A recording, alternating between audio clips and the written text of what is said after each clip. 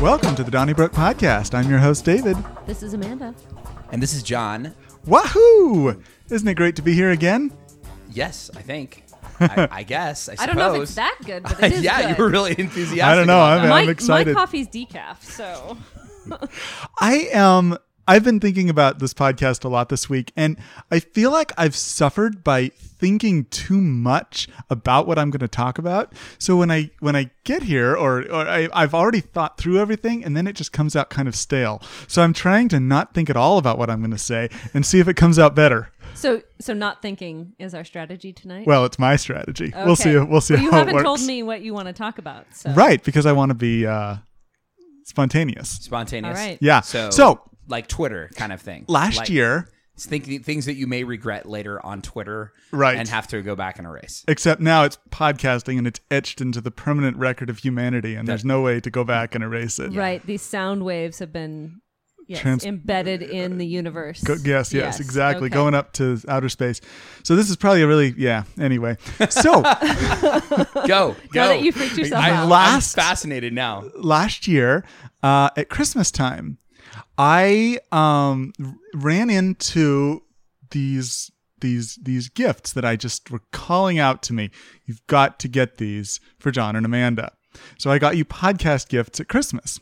Yes, I remember this. And this year, I was not really intending to do that. In fact, I really try not to get gifts just because you should or out of a sense of obligation. I try to do a gift if something is just like, wow, this has to be for this person. Mm-hmm. And not just obligatory gifts. Exactly. I respect that. Exactly. Choice. So I was bumming around. So it's not that I don't respect that, but I'm a big person who, like, I love giving gifts.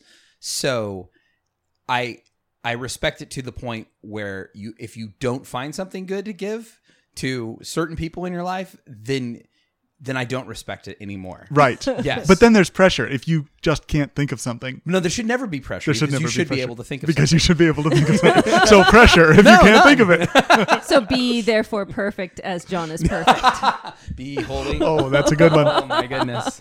So, as I was bumming around on the internet, like way too close to Christmas to actually get something here on time, as one does, and all of a sudden I saw the podcast gifts for both of you for this year. Really? And I thought, what would be more fun than to give you an visual medium gift on a podcast? This is surely going to make for terrible podcasting, but I'm going to do it anyway. Our listeners are going to be delighted. Yes. You really brought us gifts. Yes. Okay. So, John, you have a gift in a it is. lovely orange, not even orange, You lavender. don't have the color right on the back. Lavender bag. Somebody needs to narrate this that can actually recognize color. He has a lavender bag with some tissue sticking out of it. Am I supposed to open it? Yes. And Amanda's going to narrate as we go. Okay. He's pulling the tissue paper out. Yep.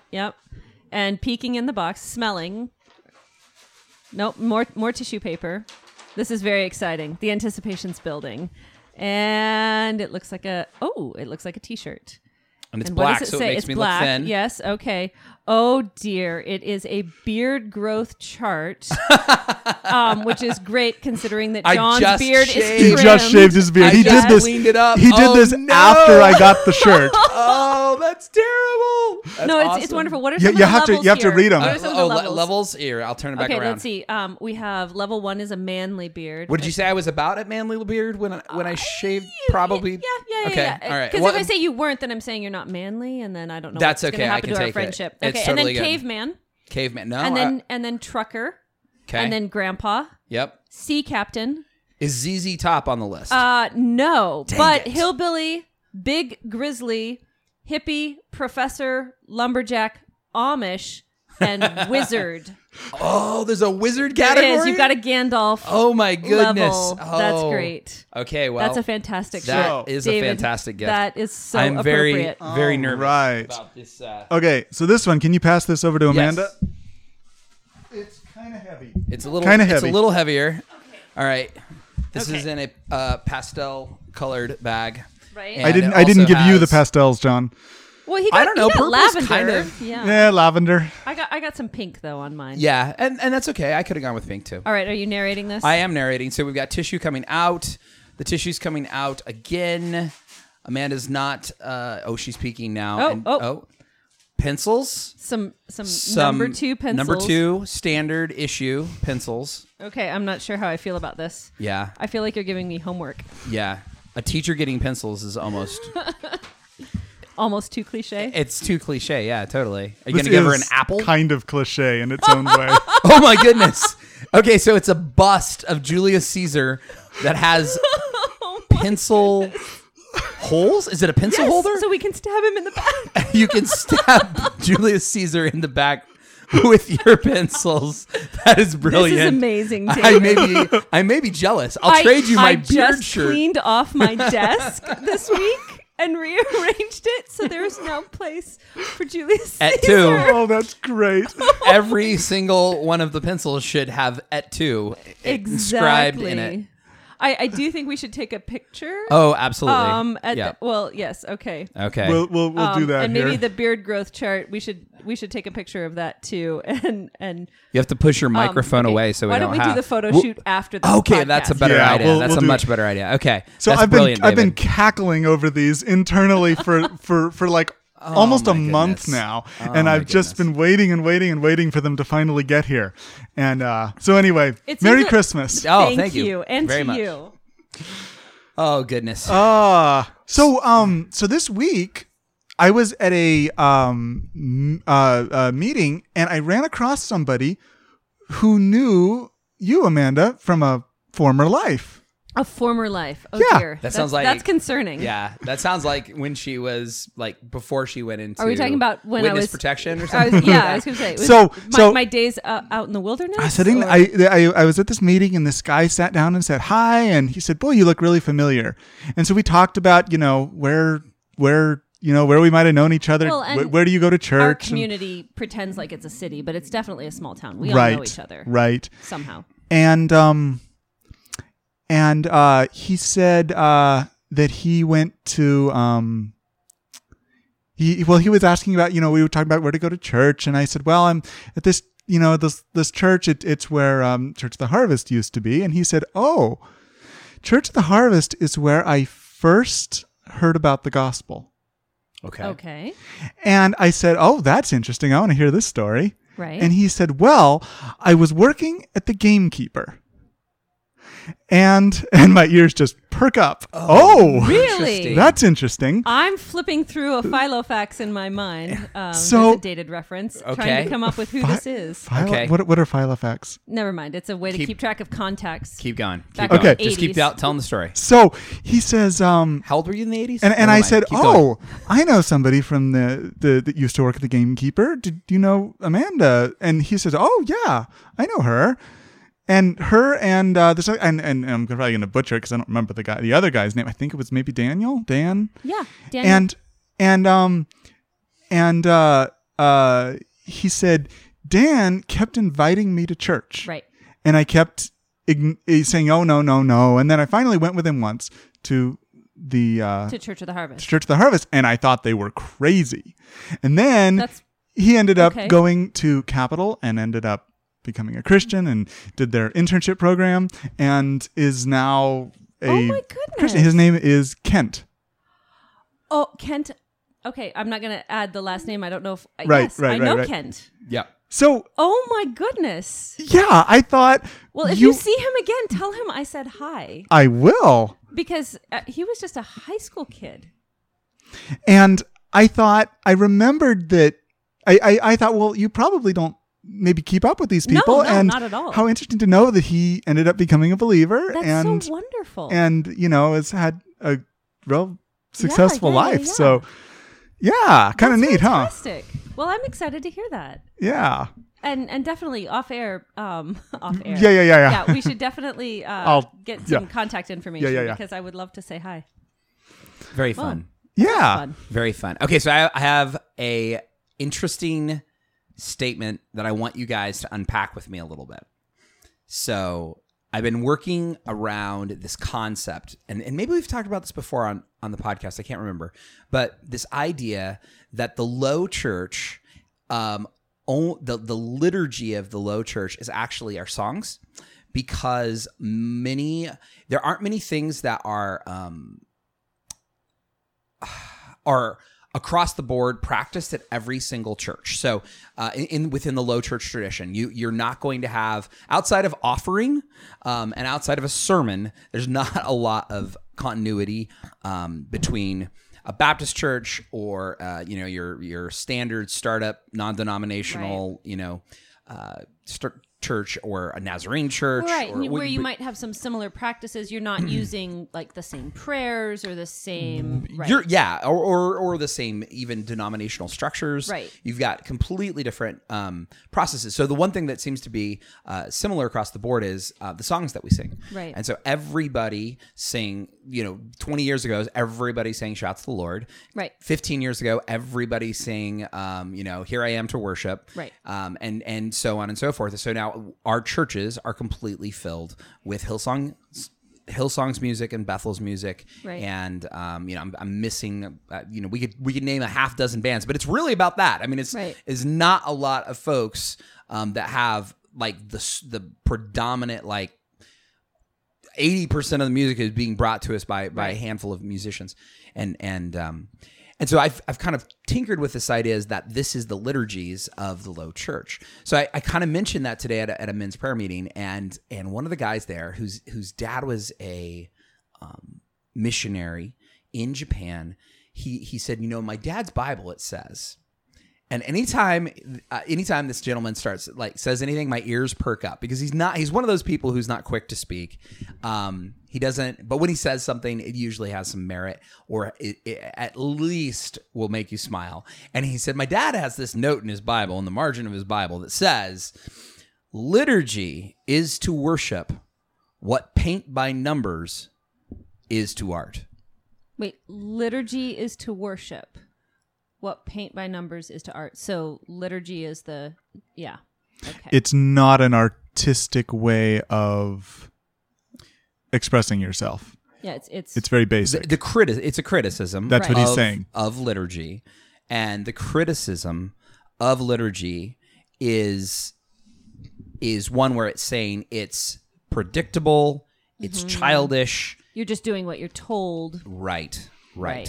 And so in my head, because I had just said that thing about music, I immediately went and thought, I think that's a fair criticism to some extent of what we have represented in many churches today with worship. One of the frustrations I have is that I can walk into any church and I can find that their band is essentially a cover band for Hillsong or a cover band for whatever the artist, Phil Wickham, and they've just grabbed the same sequence, the same song, and maybe the only difference is they've transposed it down so we're not singing in like some high tenor range that nobody can actually sing in, and they've moved it into the key of G for the worship leader who can only play in one key on his guitar, and then but outside of that, it's essentially a cover band, and I thought that's a pretty.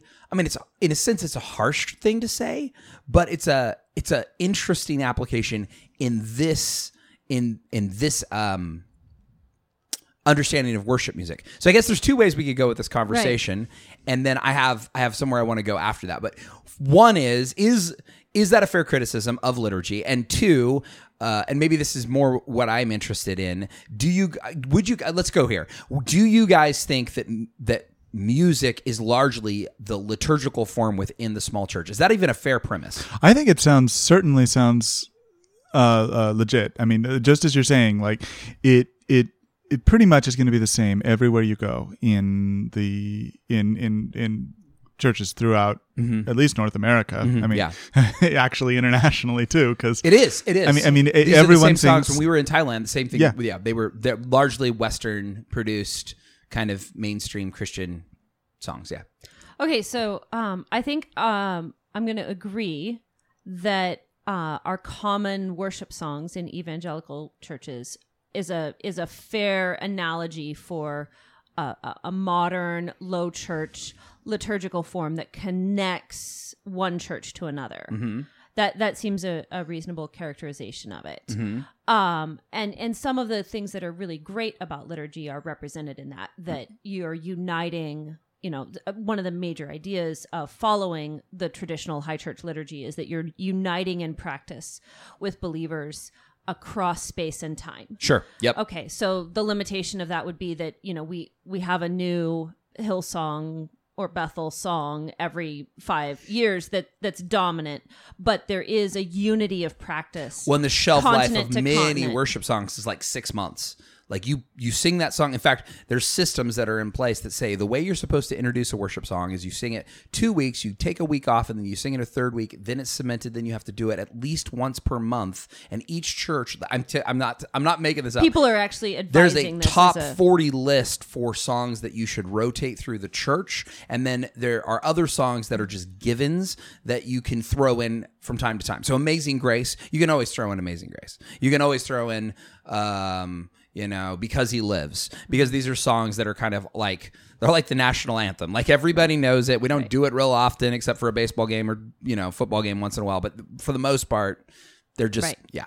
Well, so and I hate that. I hate that. Well, the theology of all of us here in our little town or over in another little town or on another continent in another country, sharing in the worship is, that's theologically sound. Agreed. Right. Yeah. Now, what this top 40 introduce new songs, this is always changing. We're licensing things and paying money for this, and it's a production cycle, a consumer cycle, cuts us off from historic practice, so that we're singing songs maybe in unity with other people in the same 6-month window, but we're not worshiping in unity with the last 2,000 years of church history. Which is why so we're going to go back to the other thing. Right, you would not find that criticism of liturgy paid by numbers is a fair criticism. Well, I think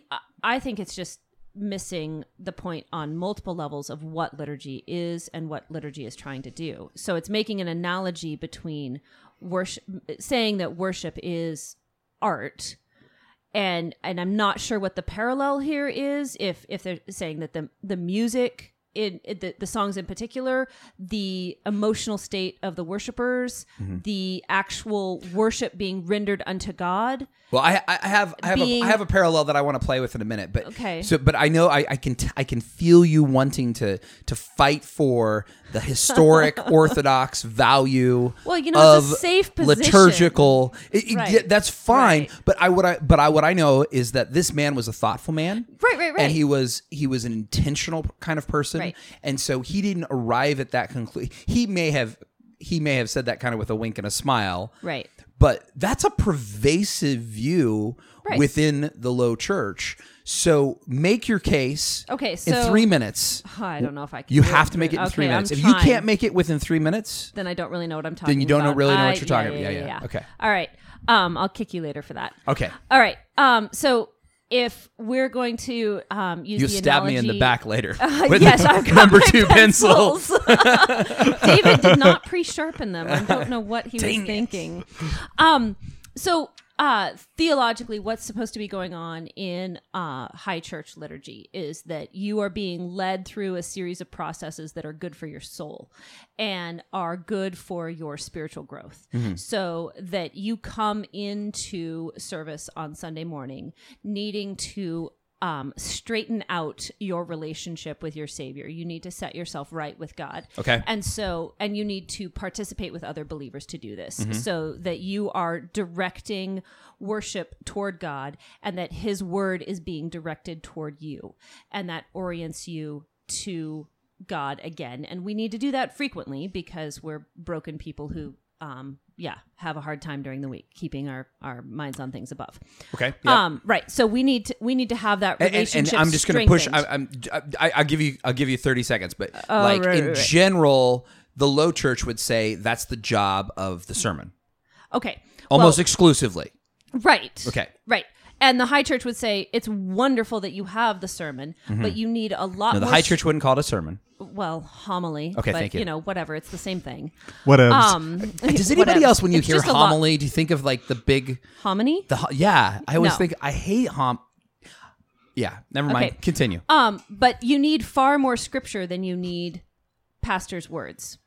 Okay, And interesting. so in the high church liturgy, you're given 4 passages of scripture, and those are prescribed across the church so that everyone's hearing the same psalm and the same passage from the Old Testament and the same passage from the epistle and the same passage from a gospel. So wait. When you say across the church, you mean across the denomination, or do you mean Yes. across the Well, children's ministry and the adult no, ministry no, and the across in the the mega church denomination. that is Yeah. not happening for So the most part in you high church? and millions of other people, millions of other believers are hearing the same passages of scripture. Okay, and so for our listeners And- who aren't familiar with what the high church is, we're talking about the Anglican Church. Right. We're talking about the Catholic, Catholic Church, Church, obviously. yes. The Eastern Orthodox Church. Yes.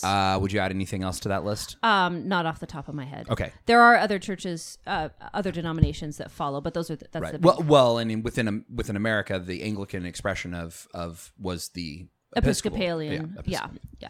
And I believe a lot of the Methodist Church follows the same practices. And Lutherans, to some yes. extent? Oh, Yeah. actually, probably more so Yeah. than you would expect. So, yes. And so you need a lot of scripture. You do need teaching. That's why you also have a sermon based Homily. on homily. Okay. And then once you once you have had that, then you also need to spend time in prayer collectively, setting right your relationship with your fellow man. And so you need to pray for your enemies, and you need to pray for your leaders, and you need to. Yes. And so as a congregation, you go through those prayers together, including Which are liturgical. Yes, They're not. prescribed They're and not. set. They're prescribed and set. Right. They're Well, coming from the Book of and Common like- Prayer or Right. an adaptation. There's like multiple right adaptations of the. some book, slight wording changes, But for the most typically. part, it's Yes. it's kind of a Yes. set group of prayers. And like, the church I attend, there's also interspersed are brief periods of time where you add specific names or intentions aloud in Yep. in the midst of those prescribed prayers. But again, you're being directed to pray for certain categories, etc. And that's a good set of reminders. Okay, I'm way over 3 minutes. No, you're good. And then you go to the Lord's Supper, which is after the passing of the peace. So you go and you reaffirm your connection, your horizontal relationships in the congregation, and then you go to communion and are fed and strengthened and sent out to do the Lord's work during the week. So all of those things are going into are part of the picture of what your Sunday morning looks like, and are all intended to build you up in all aspects of your faith and in aspects of your walk. And so and they're singing that happen, like you sing hymns, right? Mm-hmm. And so I'm not sure what the painting is that we're painting by numbers. Okay, so you're saying this is a very intentional thing. Yes, it is So very intentional. There's a prescription here. You need to do these things because these things need to be done. Okay, so And you're saying here's- it's not painting by numbers. You're saying it's just following the commandments of the Lord. Yeah. Okay. And so you're comfortable with that being a somewhat. I'm going to use the word just for flamboyance. Like that's a kind of an elitist thing to say. how so? Well, this is what God prescribed. This Love the Lord your God with all your a heart, wonderful soul, thing. mind, and strength, and love your neighbor as yourself. Sure. Right. Right. And so having a set way of doing that and saying that this way of doing that leads us through these things, and by having a set way of doing that we all do together unites us, I don't think that's elitist. I think that's just practical, right? Mm-hmm. So I'm just coming back with the pushback. Right, right. So David, like you hear all that explanation. I'm a little more familiar with the debate around high church and low church and the purpose for liturgy and whatnot. What question rises up in your mind? Because in my mind, I connect the dots very quickly to the paint by numbers thing as being a fairly. So I'm thinking of that, and it like as I'm sitting here listening to this, I'm thinking, well, okay, so paint by number means you're not drawing your own picture. You are filling in what's already been pre-set for you. And when I think I guess when I think of it, it makes me think that I can kind of see both sides in that, in John, your original criticism of regular worship is that, or I'm sorry, not regular, low church worship. Forget I said that, Amanda. Low church song You know, worship. for us normal people. The real, What did I just say? Yeah. Is that it's easy to hear the same thing and zone out and not... And I think this is a criticism that applies equally as well in the liturgical tradition. It's really hard to keep it fresh when you are doing the same thing every week. When you're hearing the top 40 songs. I would like to know, though, when was the last time you painted your own picture on a Sunday morning? Has anybody been painting their own? Well, I dance in the aisle, and I dance totally uniquely every week. That's really cute. Well, I would say, okay, so coming from the low church response to that would be that that's the responsibility, or either way, I mean, low church or high church, it doesn't matter. The responsibility of those in leadership is to do something that is beautiful and creative. And the criticism would be, is liturgy beautiful and creative? And beautiful, I think you could make a very profound argument for. Well, I would the like piece to of it know that would your be creative. theological justification for creative. God created the heavens and the earth, and we were told to be creatures that creative subdue in what it sense? and create. What do you mean creative? Sure. Right, I understand what you're saying with that criticism. Like Bethel and Hillsong are prescribing a song list, and practice has prescribed a liturgy. Low church is really just as liturgical as high church. You walk into any low church and the order of service. Yes, and liturgy exactly. means order of practices. Okay, high church and low church are not so different in the sense that they both think that, well, there's a way to do stuff, and this is what we do. And so then what we would really end up unpacking is it paint by numbers versus we're all Rembrandt's painting original creations. Mm-hmm. It's what kind of paint by numbers are you doing? Okay. So here's where the analogy. I'm gonna stretch this analogy to the breaking point, right? And just see if you can hang with me without this. So. I would say the low church tradition is in a sense, it's a little bit like, if done properly with music, the way we'd want to see music exercised or the creative piece of music in the low church should be kind of like the way that jazz musicians embellish standard pieces of music. So in jazz, you'll often have like a 16-measure piece of music that has a melody. It has a chord structure that undergirds that melody. That is the motif. That is the piece. And then jazz will go on to improvise off of that theme, and so they go all over the place, but they always return to the theme. And in general, jazz is not considered high-class music. It's brilliant. It's very creative.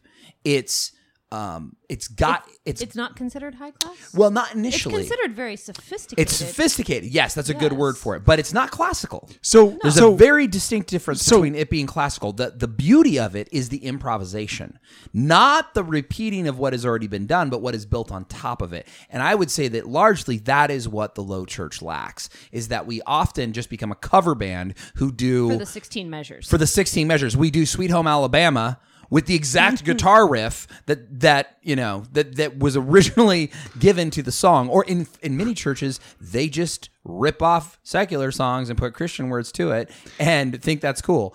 And it's not. So are you saying then that by taking Shout to the Lord and doing just a really unique arrangement, it would get people's attention, and it would kick them out of the rut of hearing Shout to the Lord and just zoning out and thinking about the football game? I'm to some extent I am. I'm not suggesting like we do jazz with worship music, but the responsibility. I don't know. That sounds pretty good to me. Some musicians probably could pull it off. I think that it's the responsibility of whoever that team is who's presenting that music to not, whatever they do, not present a perfectly manicured cover song, but to bring to the table, say, look, we're gonna bring a different arrangement to this. We're going to, instead of having this as a guitar driven song, we're gonna do it this. We're gonna change this around. We're gonna move pieces within the song, and we're going to add scripture reading to this. We're going to add prayer to this. We're going to look for Jesus. We're going to point our congregation to Christ in the way we present the music. And there's a million ways you can do that.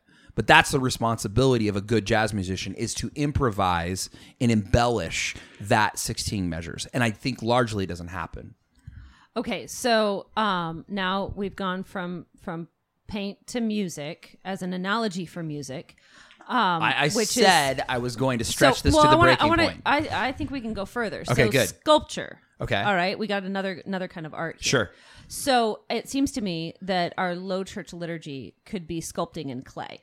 Okay. It's a soft medium. Nothing's written down. Nothing's really been prescribed from on high. Generally, it's up to the individual worship leader to put together a set list and decide what's, and then maybe the worship leader works with the pastor or is the pastor Sure. and tries to make sure that the songs somehow connect to the theme of the sermon or whatever. But you're basically dealing with, you've got like a 2-component service or maybe a 3-component wait a minute. service. I'm gonna before you go any further. Okay. I have already been critical of my own tradition. Right. So where would there be? So in a sense, you want me have to criticize high church? I don't want to criticize high church. I want you to. You want yes, me to? I'm saying if there were, and so it's not that I don't want to hear your argument. Right. Well, so yeah. we've got a soft medium. Okay. Right. So we can sculpt pretty flamboyantly and really creatively with it, right? Yep. So and I would say the same is true in jazz. It has a lot of motion available here. And we can re-sculpt it every week. As long as we put some wet towels on it, it's going to be great. Sure. So there's a lot of potential for a lot of variety and a lot of beautiful forms. Okay, so high church, it's much more like sculpting in marble or granite. It's hard. You have prescribed rules. Right. It's very strict. Good. Right? So if you're not a good sculptor, you've got like a big block with some grooves in it. Okay, now I would go a different direction, going back to the music thing. I would say the high church is more like classical music. Okay. In the sense that it's all written down. Every single note is written down. Every single note, and there's a few exceptions, like in concertos, there you can have some improvisation.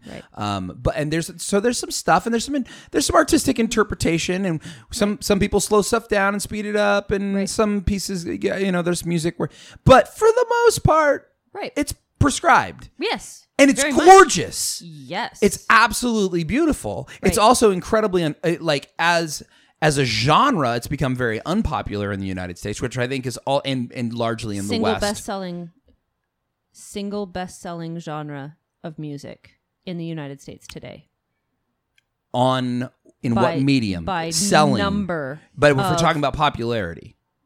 Single best-selling. You're saying that classical music. Okay, I read the stat just like a year and a half ago, so I don't remember the exact, but it was like some astonishing number of way more tracks or albums or something. It was really. I would guess that has to do with like physical copies of music as opposed to actual downloads, YouTube views. I would. I'm sorry. I would largely say that like popular music, terribly. Jazz music certainly isn't that, but no. Yeah. Okay, so like you said, it is beautiful. Yeah, absolutely. Sitting down to Beethoven's Ninth is a high liturgical church worthwhile. Done properly is gorgeous. Right. Yes. Okay. So I don't know where. Okay. So sculpture. We were sculpting and there were wet towels. There were wet towels, and the granite wasn't being sculpted. So the common criticism of high church is it can just be mindless. Everything's prescribed. You just go through a bunch of motions. And I think that low church is just as open to that criticism. Mm-hmm. In fact, in some ways, I think it's more open to that criticism because the practices, by having such a limited range within them, we do these 2 or 3 things where in a high church service there's a lot of we sing and then we pray and then we recite something and then so you have even though it's the motion. same words, It's the same words, but it's more range of so more then range within the service. so that absolutely makes sense, and I get this like that it absolutely makes sense. What is the solution in both the high church and the low church? I know this one. Oh, she's got an answer. Jesus. Oh, okay. Good. Good. All our problems are solved. What would you say? What would you say? Well, that was easy. What would be a better criticism of the high church in your mind? Well, I think the criticism of deadness is relevant. I think probably a better criticism, and this would go back to some off podcast conversations, would be the pervasive secularity. Oh yeah, the selling out to biblical authority. Yeah, selling out of biblical authority. The loss of loss of sense of the authority of Scripture and of the transforming nature of the gospel. And I don't think that the low church is immune to criticisms of secularity, but I think that that's fair far criticism. More pervasive a mainline or high church expression. Yeah, just having sold the farm or given up the battle line on all. We need new metaphors. On all kinds of things. Sure. And I do think that's a far better criticism of that church, of the high church in general. I mean, I think the general criticism of, emotional deadness or dullness or taking it for grantedness or whatever, or, it's just boring. It's the same thing over and over. I would say in general, I just don't. It may not be a good argument in the same way that it may not be a good argument to say classical music isn't good because it's boring. Right. Right. But the reality is classical music is not popular. No, it's not. But that's not a neither is the high classical church. music problem. And well, really, neither is the low church music problem. Well, it's a problem for classical music, but it's not classical music's. Like, it's not that there's a problem with Beethoven's Ninth. There's a problem in raising up the audience to appreciate, to be prepared for Beethoven's Ninth, which is a problem within the wider classical music community and within our society in general, just like a failure to appreciate the beauties of a high church liturgy is a fair criticism to level, like, okay, high church, you've dropped the ball on this. Right. But it's not fair to say that the liturgy is at fault. And I've seen a lot of friends that are our age, mid 30s to mid 40s, who are turning towards more high tradition, high church tradition, worship, and they're very critical. Like, I would say almost ugly critical of the low church. And my argument to them would be, this is the vehicle that got you to the high church. Right. Because you don't get to, if you don't come from a family that appreciated classical music, you probably didn't get there unless you had some vehicle to get there. You didn't just think one day, you know what, I'm going to kick on some Mozart and some Bach and figure this out. You did an appreciation of Western history class in college and went, this is pretty good stuff. Or you had a friend who played something for you. You were exposed to that music some way. Why are you smiling at me? Well, I don't know, because I don't feel like I'm in step with any cultural trend or a fair representation of anything. But what you just said did happen. Like, nobody gave me music lessons. Nobody tuned the radio to the classical music station when I was a child. Nobody in my family read classic literature. Nobody valued education. And so you're the exception that proves the rule, I guess. But then I think that I don't think that I'm like exceptional. I wanted to read. Let's see. You go to a high church. You take elitist positions on liturgy, and you liked. So then you liked classical music out of the womb. No, not out of the womb. When I was 17, I was like, I hear that this is good in the same way that I hear that these books are good, that I read and they were good. And so I went to Hastings and bought a bunch of 99-cent bargain bin classical music CDs and was like, I want to figure out what I like, and started listening to it. And any classical music snob would be horrified to know that my favorite thing out of the box was Tchaikovsky's 1812 Overture, because if you're going to start listening to classical music, canons are the way to go. Yeah, totally. So I have a question. So again, a gateway drug to Yes. better classical music. Right. I have a question. What's Hastings?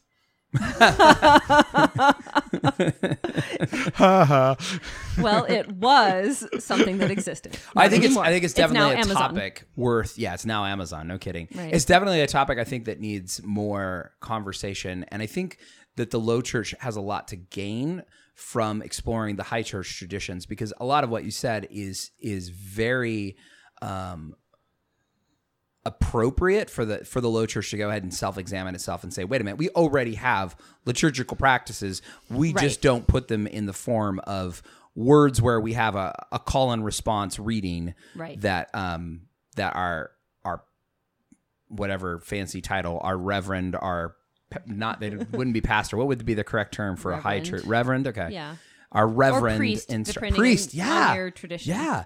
And I think there's also a lot of latent fear from abuses. I would add that on to what you said about the secularism of the high church. Right. Abuses where people have come out of a non-gospel oriented Catholicism is the heavy one, where I've had people come to me and say, why are we doing candles at Advent? Isn't that a Catholic thing? And they're afraid. Right. And I'm like, no, like, and it's really hard to know how to gently say, you're reasoning from a place of fear here, not from a place of... Well, and then the same thing could go the other way, because, I mean, I know I have discomfort and fear and some bad associations with some low church practices, this overinvestment in emotionalism and a real discomfort with feeling manipulated by some overwrought. Yeah. Oh yeah. Right? Yeah. We could totally have a conversation about prosperity gospel and its failings or there's lots of things that I made a joke earlier about passing the plate, didn't I? Something like that. I think that this has been I've enjoyed this conversation a lot. I think that we came to some interesting ideas, and you certainly... We haven't solved the world's problems yet. Well, that'll be next time. Okay, next week. Yeah. Anyway, I like it. Yeah.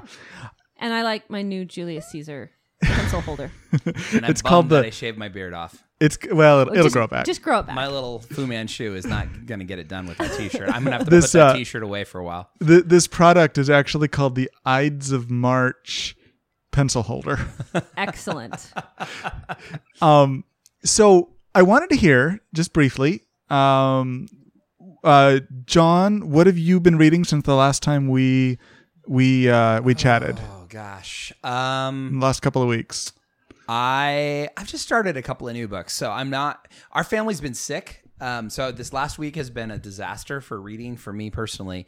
I just finished up a book by Leif Inger called Virgil Wanderer. I think you're reading that right now, Amanda. I finished it. Yeah, you finished it? Yeah. I 3-starred it. What would you say? Was it about a 3-star for you, or? Well, actually, that's a tough 3 out of question 5? because I have book club coming up this week, and I have a policy to never review or discuss I'll review the book before book club. I'll review it then, since you just finished it. You don't have to talk about this one. It was an interesting book in the sense that it was fiction, and I loved the prose in the book.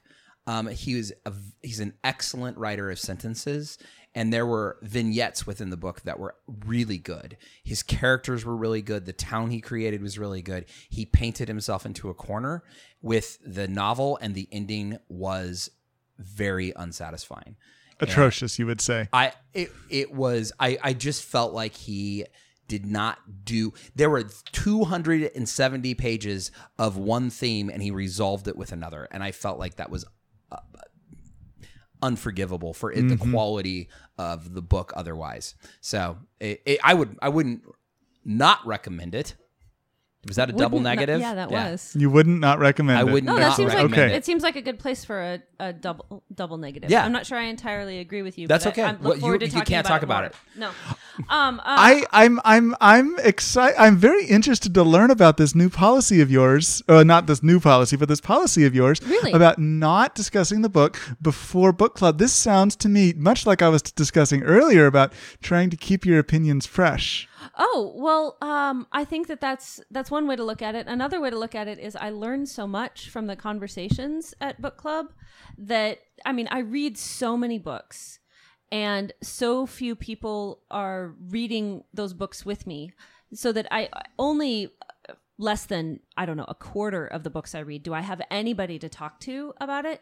And so I just like to reserve that experience. It's an asceticism, I think, where I want to save that up so that I can have my conversations before I fully form my opinions, because I'm usually just on my own and I don't trust myself very much. So I've been reading. So what did you just learn from what I told you? We'll talk about it at book club. Oh my goodness. Can't bait her into it. Well, I don't know.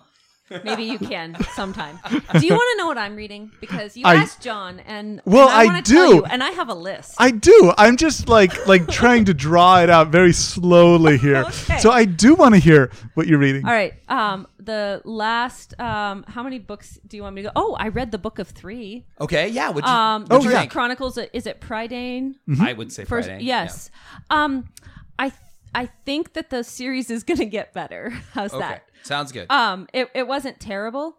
It was definitely for kids, but it was very much one thing happened and then another thing happened and then another thing happened and that's not generally my favorite kind of narrative. But I did feel like the author was probably settling into a narrative. So I'm gonna read further into the series before I decide. Yep. I read a book called Made for More: An Invitation to Live in God's Image by Hannah Anderson. And it was really good.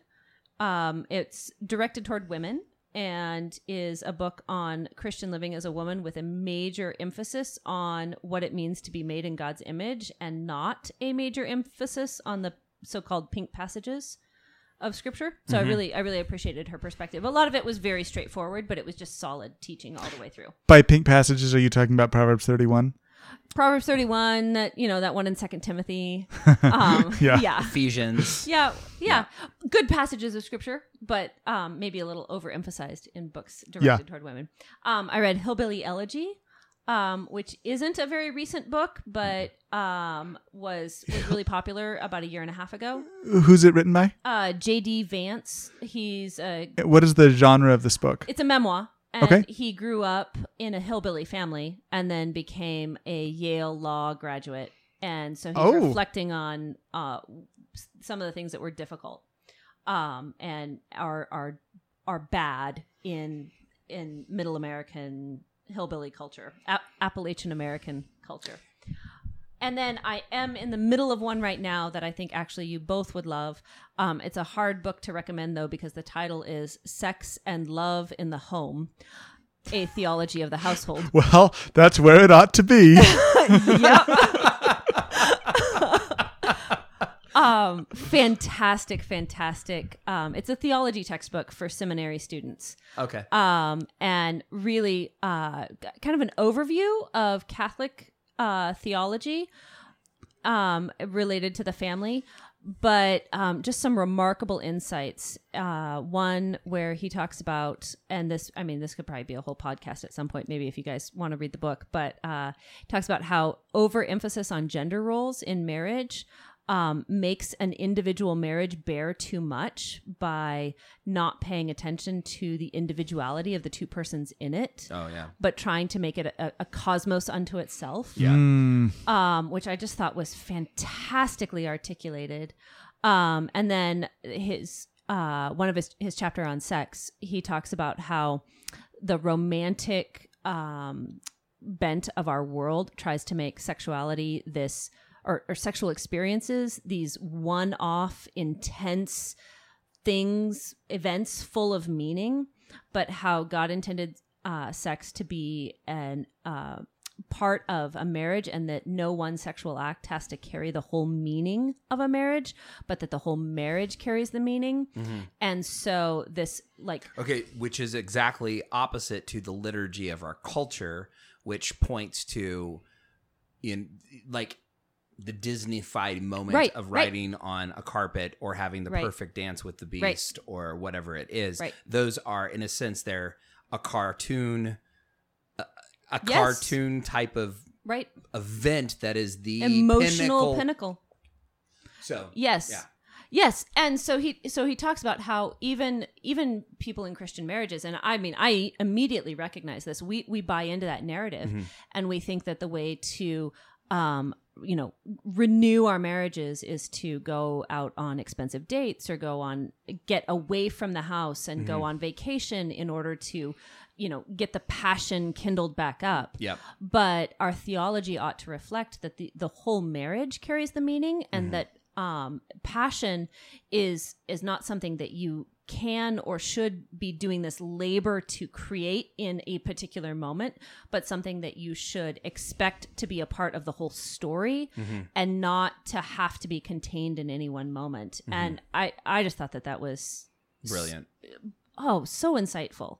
And it was convicting because, when I'm annoyed with my husband for being too busy, I'm like, well, take me out on a date, and we need to have some nice experiences together, instead of kind of stepping back and being like, okay, well, we've got 60, 70 years to build up this meaning. And I mean, it's nice to go out on a date, but no one evening, no one day, no one week needs to carry that much significance. Right. Yeah. And I really appreciated that. Oh, that's great. Yeah. Yeah. So now I have to awkwardly recommend the book all the time.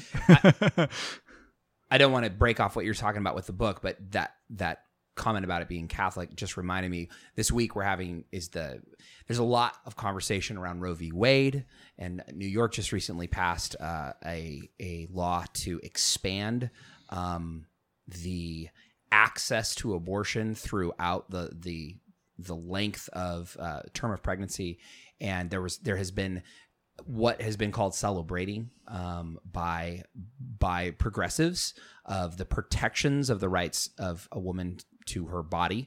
And this week I drove by the Catholic Church here in town on my way to my dentist appointment, and they had 2,500 white crosses in front of the lawn. Really? And just a sign up that said, this is the number of abortions that occur every day in the United States. Wow. And that simple testimony and the testimony of the Catholic Church at large. The faithfulness the faithfulness there on all issues regarding sexuality, marriage, and I realized that the Catholic Church is embroiled in its own problems regarding priests and everything. Not above criticism by any means, but I was so grateful to drive by that church and that by that cathedral and go, whoa, that testimony is really profound and helpful in this time. And maybe that's a somber way to finish this up, but I think it's helpful to say something nice about the high church as we finish this bad boy up. Thank you, John. Although actually, the evangelical church that I grew up in, very vocal on that issue, and something I've always appreciated, that faithfulness there. I read a really interesting article by Rachel Held Evans, who is a liberal Christian, last night on the topic, and I would recommend people read it. At least read it. It'll if you come from a conservative standpoint, it will challenge you. If you come from a liberal standpoint, it will also challenge you. Where she kind of walks through she started on the conservative side, kind of went to the progressive side, and then has gotten to the place where she's like, we should not be celebrating. We should be questioning the morality of the choice. Like she gives some credence to the complications that come in with rape and the complications that come in with health concerns and some of these things. So she gives some wiggle room, but she kind of clamps it off at the end and says, we are talking about life. Right. This is a serious ethical, moral decision and dilemma. And for people to just dismiss it Right. As if there's not any inkling of a question of possibility that this is a person we're talking about is yeah, it's a very heartless kind of place to be. I'm glad to hear that she went to that place with it. I do think that as someone who's very much on the very, very, very conservative side of that issue, I do think that one thing that's often lacking in our conversation is a level of awareness of what we're talking about with regard to what a woman might be going through, and just how difficult those circumstances really are. I think we undersell that because you have to be uncompromising, I believe, on the sanctity of the of the life, and that our moral responsibility to the unborn child. But I do think, but we also have a responsibility to the mother. We do, and to her physical and emotional and spiritual well-being and practical well-being. Yes, to choose to not abort that child means that that's going to affect the rest of her life. Yes. Yeah. And I think that and it's great for us to give money to lobbyists to try to decrease or limit the number of abortions that occur. But if we're really being, if we're going to be realistic about it, we need to be figuring out ways to provide for the women who make those choices to be able to get through, to have affordable childcare so that they can put themselves and their child into a situation to be successful. So we, all those things. We are talking about irresolvable emotional and mental and spiritual complications. We're not there. There is no easy Band-Aid for somebody who's been through some of these devastating circumstances. Oh no, yeah. You're talking about, no matter what happens. Yeah. You're talking about somebody that needs ongoing, lifelong support, community. Yeah. Sounds like what you need a church. It does. A high church or a low one? Yes. Yes. All of the above. The answer is yes. Yeah. Well, not a church that paints by numbers. Okay. We can agree there. Okay. Oh, this has been great. Well, we've been at it for just about an hour here, and we probably ought to maybe call it a night. Wrap it up here. So, thanks, you guys. Thank you. Thank this you was for fun. our presence. Yeah, the presents were great. Fantastic. Yeah, absolutely. So we will post some pictures here on the website at DonnybrookPodcast.com. We will post the link to that article by Rachel Held Evans. John. Okay, perfect. So if you go to DonnybrookPodcast.com, you can get that link and see the pictures of our gifts, and make sure to share the podcast with a friend. We'd love to have you. Just tell some friends about the podcast. Maybe write a review on iTunes. That'd be great. So, John, what kind of music are you going to send us out of here with today? I heard this band today, so I don't know much about them, but the band's called Fidlar, Fidlar. Song's called Can't You See, and it's a brand new album. It either just released at the end of last year or the beginning of this, just last week, and the name of the song is Can't You See, but it's like 90s rock. It's kind of like a little throwback for you. Oh, it's awesome. It's awesome. I get to relive my childhood. So alrighty, well this will be fun. I'm David. I'm Amanda, and I'm a low church pastor, and I'm proud of it.